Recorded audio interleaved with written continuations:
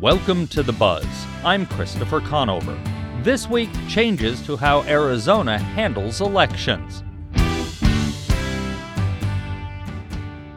Last week, we saw a rare occurrence in the Arizona legislature. Members of both parties came together and negotiated a bill that changed how Arizona will handle elections for a few years. The bill was spurred on by concerns that the state's new law that requires a recount for margins of 0.5% or less could cause the state to miss federal deadlines. And last Friday, Governor Katie Hobbs signed that legislation into law.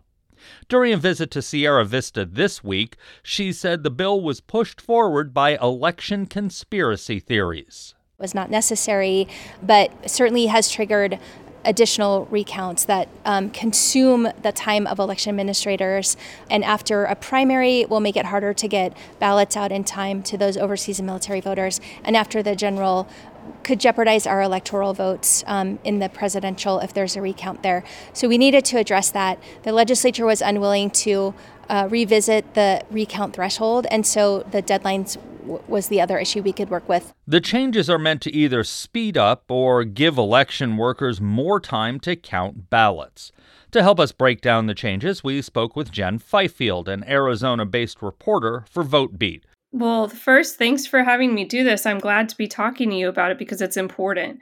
Voters need to know that the primary election will be held in July this year, and that's July 30th. It's usually the first Tuesday in August. And there's going to be other changes to how counties process their mail-in ballots.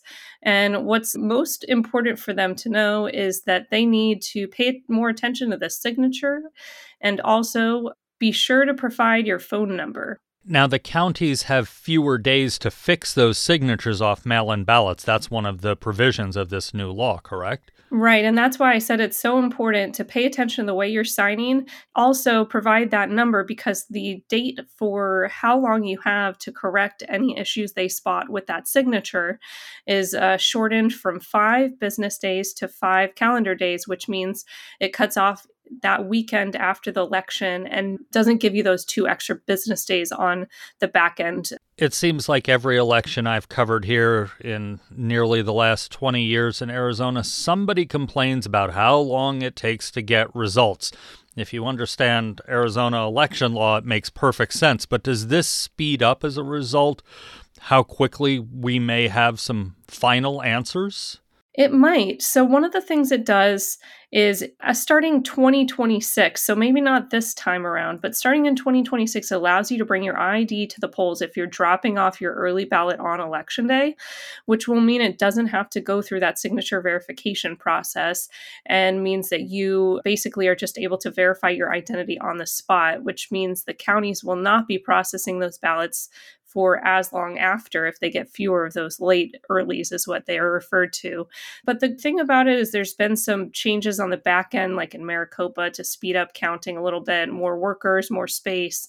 And that might actually cause a little bit of a change. I know that Pima County and many other counties in Arizona usually get done within a day or two. So I'm thinking it might speed up just a little bit. And it definitely will speed up when we see those final certified results. So for the voter, with the primary being a week earlier, does that mean registration is now closing a week earlier, or are they leaving that at the date it already was?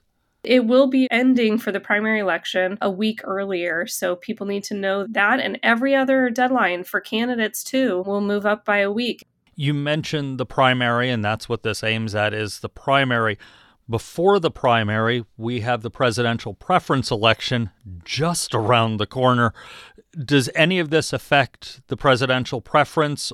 That's a great question. Yeah, we have the presidential preference election on March 19th, and this will not change those deadlines for that election because this was meant mainly to fix the primary election calendar, which is separate from that. Some of the changes in this bill, or law, I guess since the governor signed it, it's now a law, are temporary. Why not make them permanent? Well, they couldn't get there. This was a lot of compromising. I was at the legislature for all week last week, and they really tried hard to get to a place where they could make it that permanent change. But Republicans wanted to switch the primary date permanently to May, and the governor's office was not willing to do that. The governor's office, or at least Democrats, wanted to make it a permanent that last week in July. So that, along with this change to how signatures are verified, the timeline. Those are both temporary measures, just so they could get the bill across the finish line. I would think if they changed the primary to May, for those of us who keep an eye on the legislature, it could have been positive because they can't fundraise while they're in session, so they would have to get out more quickly since they're usually in during May. You know, I was surprised by that too. I did see a few quotes in a recent Howie Fisher story with the Capitol Media Services where he quoted a few Republican leaders. He at least surmised that this might allow Republicans more time in between that contentious primary and the general election to get unified behind a candidate now that it's so split in our state. As you mentioned, this bill was a negotiation. The dates were something that not everybody wanted. Were there some other major things that either side had to give up in order to get this bill onto the governor's desk in time? And it really got there at the last minute.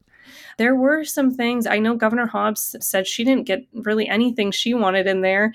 Republicans wanted to close high schools for Election Day so that they could use those as polling places as we face a polling place shortage. There were a few other things that were kind of unrelated to the timeline issue that they tried to place in there that did not make it to the final version of the bill. What we did get was very much a compromise where we got changes to the signature verification that I can talk about. That's kind of like the main Republican talking point for what they were able to do. Let's talk about that. What were those changes other than the 5 calendar days as opposed to the 5 work days for signature verification? So the main thing is how people will be looking at the signature on your mail-in ballot. Law just said that they had to compare that signature with prior years. Now they have set standards in law that say, look at the typeface, look at the spacing, look at these very specific characteristics, and go down this list and make sure that it's all consistent. In Pima County, the folks who check those signatures, they get forensic handwriting training every couple of years. Is that pretty standard around the state, do you know, or is Pima County out in front? That's very standard. In fact, they were being trained on these standards already. So it's not that they weren't using them. They were, but now it's in law that they have to use them. The legislature very closely split on the partisan sides. Republicans have a 1-seat majority in each chamber. This bill was a rarity. It was nearly unanimously passed. Well, we shouldn't say it was a rarity. There are lots of bills that don't do anything that people are even aware of that unanimously pass, but this was a big bill. What was it that got this bill with so many people behind it? So that goes back to the main issue here, which was election officials said that they did not have time to finish the election if we stuck with our calendar. That's because of this new recount law that was enacted in 2022 that is going to probably require a recount of every election in Maricopa County at least, and very commonly across the state. We're recounting our elections now. We need a week to 3 weeks to do that. And then at the tail end of the general election during the holiday season was too much to actually meet specific deadlines. Right, which included getting those general ballots in the mail to military and overseas voters, and that's all federally set. We can't play with those deadlines. You're right. Yeah. For the primary election, they were really concerned about that first deadline for when to send out ballots. And then for the presidential election, they were worried about this deadline in federal law where we have to send our presidential electors to Congress. In a swing state, everyone knows how important that is. And I think that's all you had to say to both sides of the aisle here. Because it passed with such bipartisan support, any members out there or members of the public or the election community, if you will, who are raising concerns about these changes that are coming? Well, yes, a few of the recorders, all the election directors were pretty much on board because of this tight timeline, and they're looking at their counting and proofing of ballots, and they're not seeing how it'll work. But the recorders were pretty split on this. Specifically in Pima County, your recorder said that this change to the amount of time voters had to get back to the county on their mail-in ballot signature was very concerning to her because of tribal and rural voters who may live far away. If all you have is someone's address to tell them that there's a problem with their ballot, they might not even get that within the 5 days that they're talking about. Or, if there's no Wi-Fi on the weekends, no public transportation on the weekends, and that's when this period ends now. That was concerning to her that this would hurt voters. You brought up exactly my next question. What does this do for rural and tribal areas? Because outside, really, of Tucson, Phoenix, and we'll say Flagstaff, we have a lot of rural areas. How does this change things for them? Hopefully it won't. We're really going to look, and that's why it's a temporary measure. I'll just point that out again. It's only for 2024, 2025, 2026. But the recorder was concerned about this, how it would affect the signature rejection rate, which rejects an entire ballot if you don't fix your signature. So that's why I started this out by voters really just need to know, sign your ballot in the right way, provide your phone number is really key, because if you're able to sign up for the text message service where you can give their phone number and sign up for the text service if there's a problem with your ballot like this, that's really important too. All right. Well, thanks for spending some time with us and trying to explain in simple terms some major changes. Absolutely. Thank you guys so much. That was Vote Beats Arizona reporter Jen Fifield. In our first interview, we heard mention that the Pima County Recorder expressed concerns about some of the tweaks. Gabriela Caceres Kelly is in her first term as recorder in Pima County and is a member of the Thana O'odham tribe. That link to rural and tribal voters informs many of her concerns about the law. So it's a 41-page document, and there were so many things that were thrown in at the last minute that now that I'm looking at it and I'm just like, what is this? Or I have questions, and there was a number of things that I supported and a number of things that I adamantly opposed. And I think this is the cleanest version without all of the bad stuff, but I think that it still has the opportunity to present some bad stuff. Before we get into the good and the bad, we have heard out of the Capitol that the county recorders and other election officials had the opportunity to give a lot of approval before it went through. Is this just what we're hearing, or is that reality? Yes and no. So when we originally heard about this from the elections directors, they were talking about a menu of options. And so everything was kind of vague. And there was this general, we'll see what the legislature has the appetite for. And so we really didn't get to have a really strong sense of which provisions they would choose or bypass. And so we really didn't know that until things started getting serious in this session. We had been aware of certain things like the moving the election day back. Everybody kind of had like a general consensus of like, well, we don't really want to do that. That's disruptive. But are they going to choose that? We didn't know. I was really adamant about the changing of the cure period. That went from 5 business days to 5 calendar days. And in fact, literally right before this, I was working with my staff to edit documents because we need to push that information out. We're in the middle of an election right now.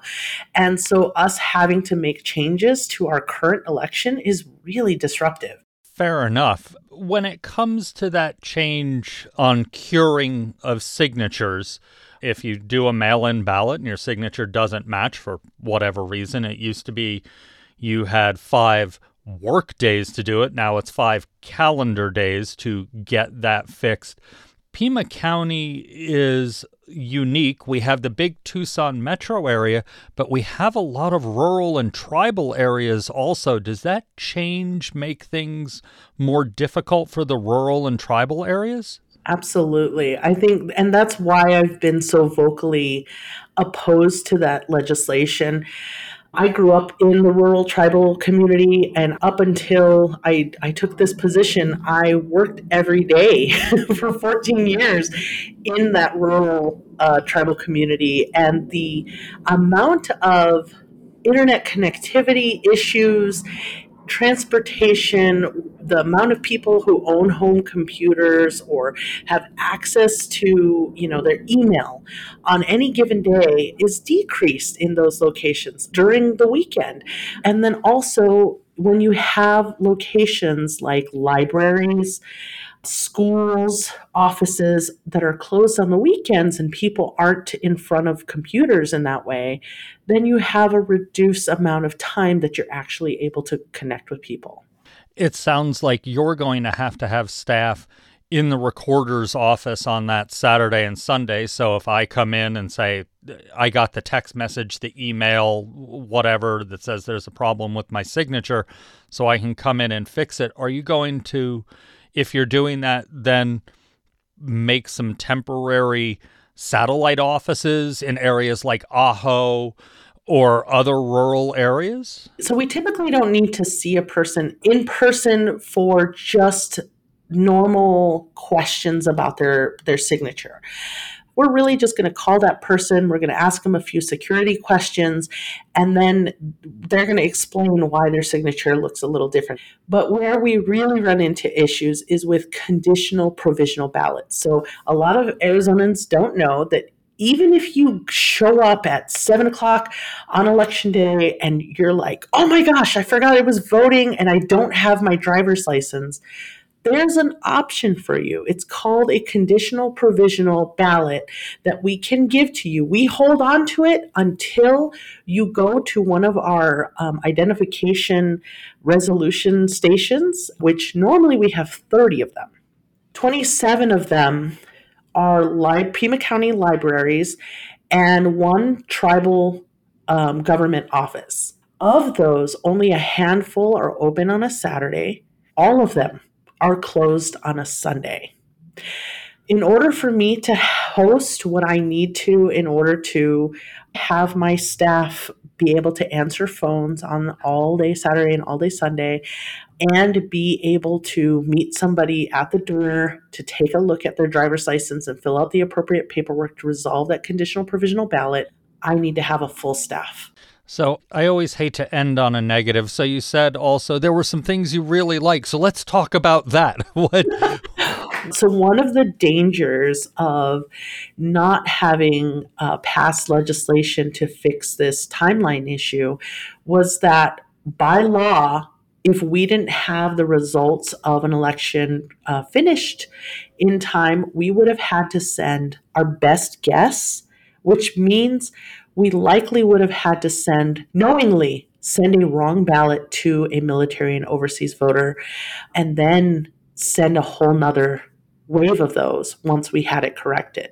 That we would have to do that with any voter, but our military and overseas receiving the wrong ballots knowingly, I think is shameful. And so what this bill did was it gave the elections directors sufficient time to be able to meet their deadlines so that won't happen. And so I'm very happy for that. I'm very happy that the canvases are going to be sent digitally as opposed to on paper, which is like, oh, that should have been updated a long time ago. That's kind of a cleanup thing. And now that saves time.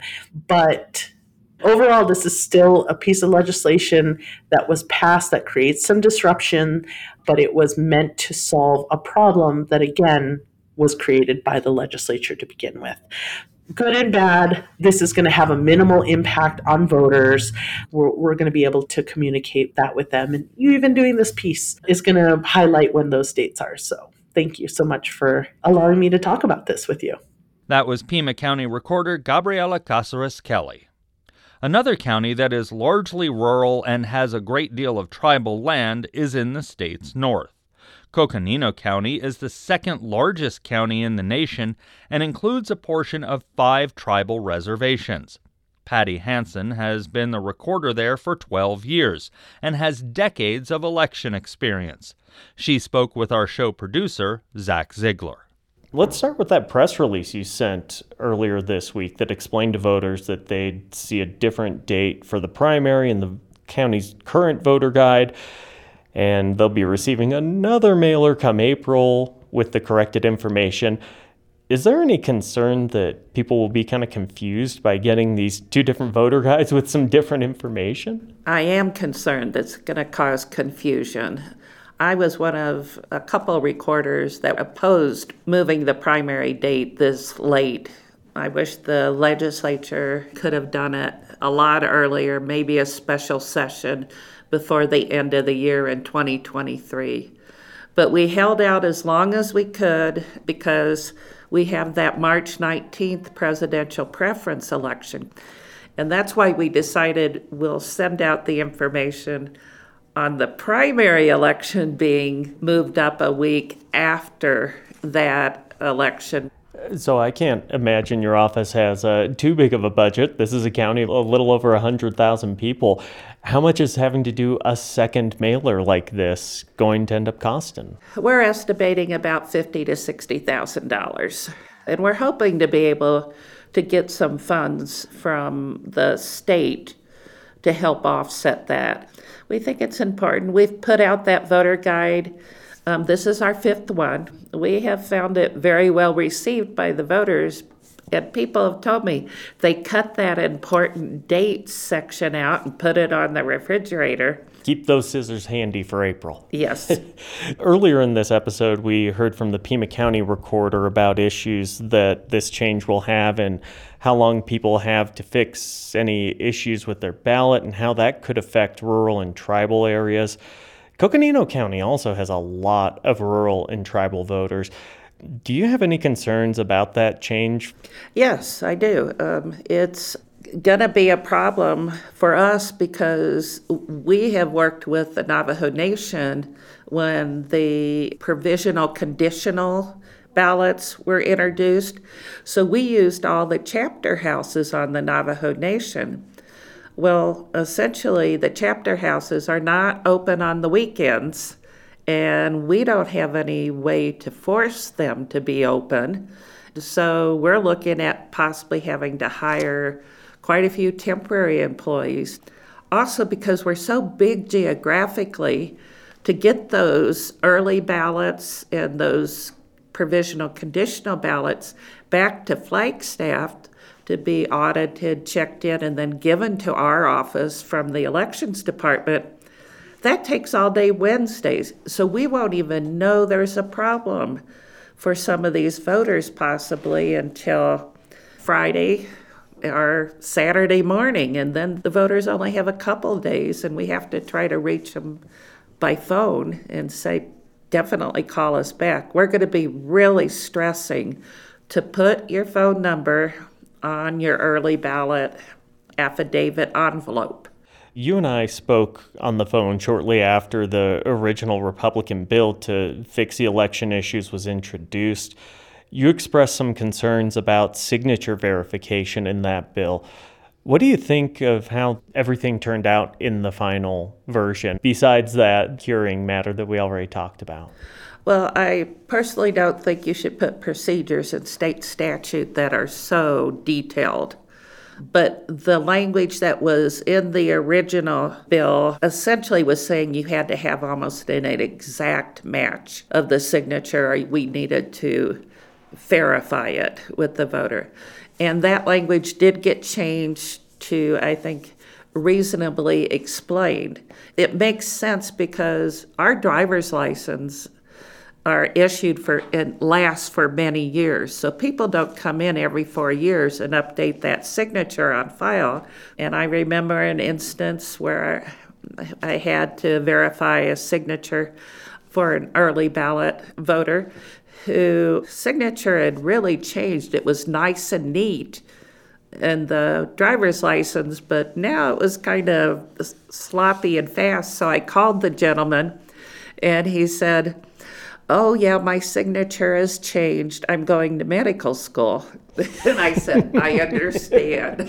I've never seen a doctor with a really neat signature." But things like that happen. And so we wanted to be able to explain it and update the signature. What we do in that case is we'll scan the signature on the envelope so we don't have to keep bothering people when their signature changes. Now, one thing you're not going to have to deal with any of these issues from is on the candidate side. You're not running again. Tell me a little bit about your decision to call it good as a recorder. When I started in elections, it was a lot simpler. You had paper rosters, we called them, which was a computer printout that had the list of voters' names. They signed in, they were issued a ballot, and they were able to vote that ballot. Now, I was not so far back that it was hand-counted ballots, but they were run through the tabulator. Procedures and things have gotten much more technical, and it's just a lot of technology. There's a lot of procedures put in place now, so it's gotten a lot more complicated. Now, I've been lucky, and those of us in Coconino County, we have not had to deal with the harassment or threats. But I know our neighboring county, Yavapai County, both their recorder and election director left because of threats and harassment. And we've lost so many good, dedicated people because of this, and it really has me concerned, because we're losing that institutional knowledge, and what people say is fraud is not fraud. It's usually human error. You make mistakes. And we ask so much of our poll workers. And the important thing is that we can explain what happened and ensure there's no fraud. But, it's a lot more complicated. And for some of us old fogies, it's time to let the younger people take over with all the technology and things. That was Coconino County Recorder Patty Hansen speaking with Zach Ziegler. And that's the buzz for this week.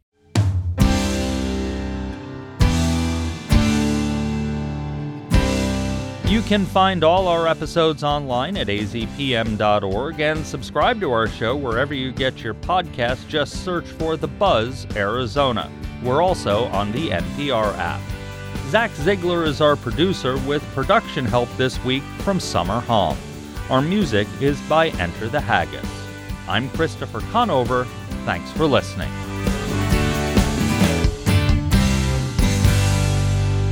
Arizona Public Media's original programming is made possible in part by the Community Service Grant from the Corporation for Public Broadcasting.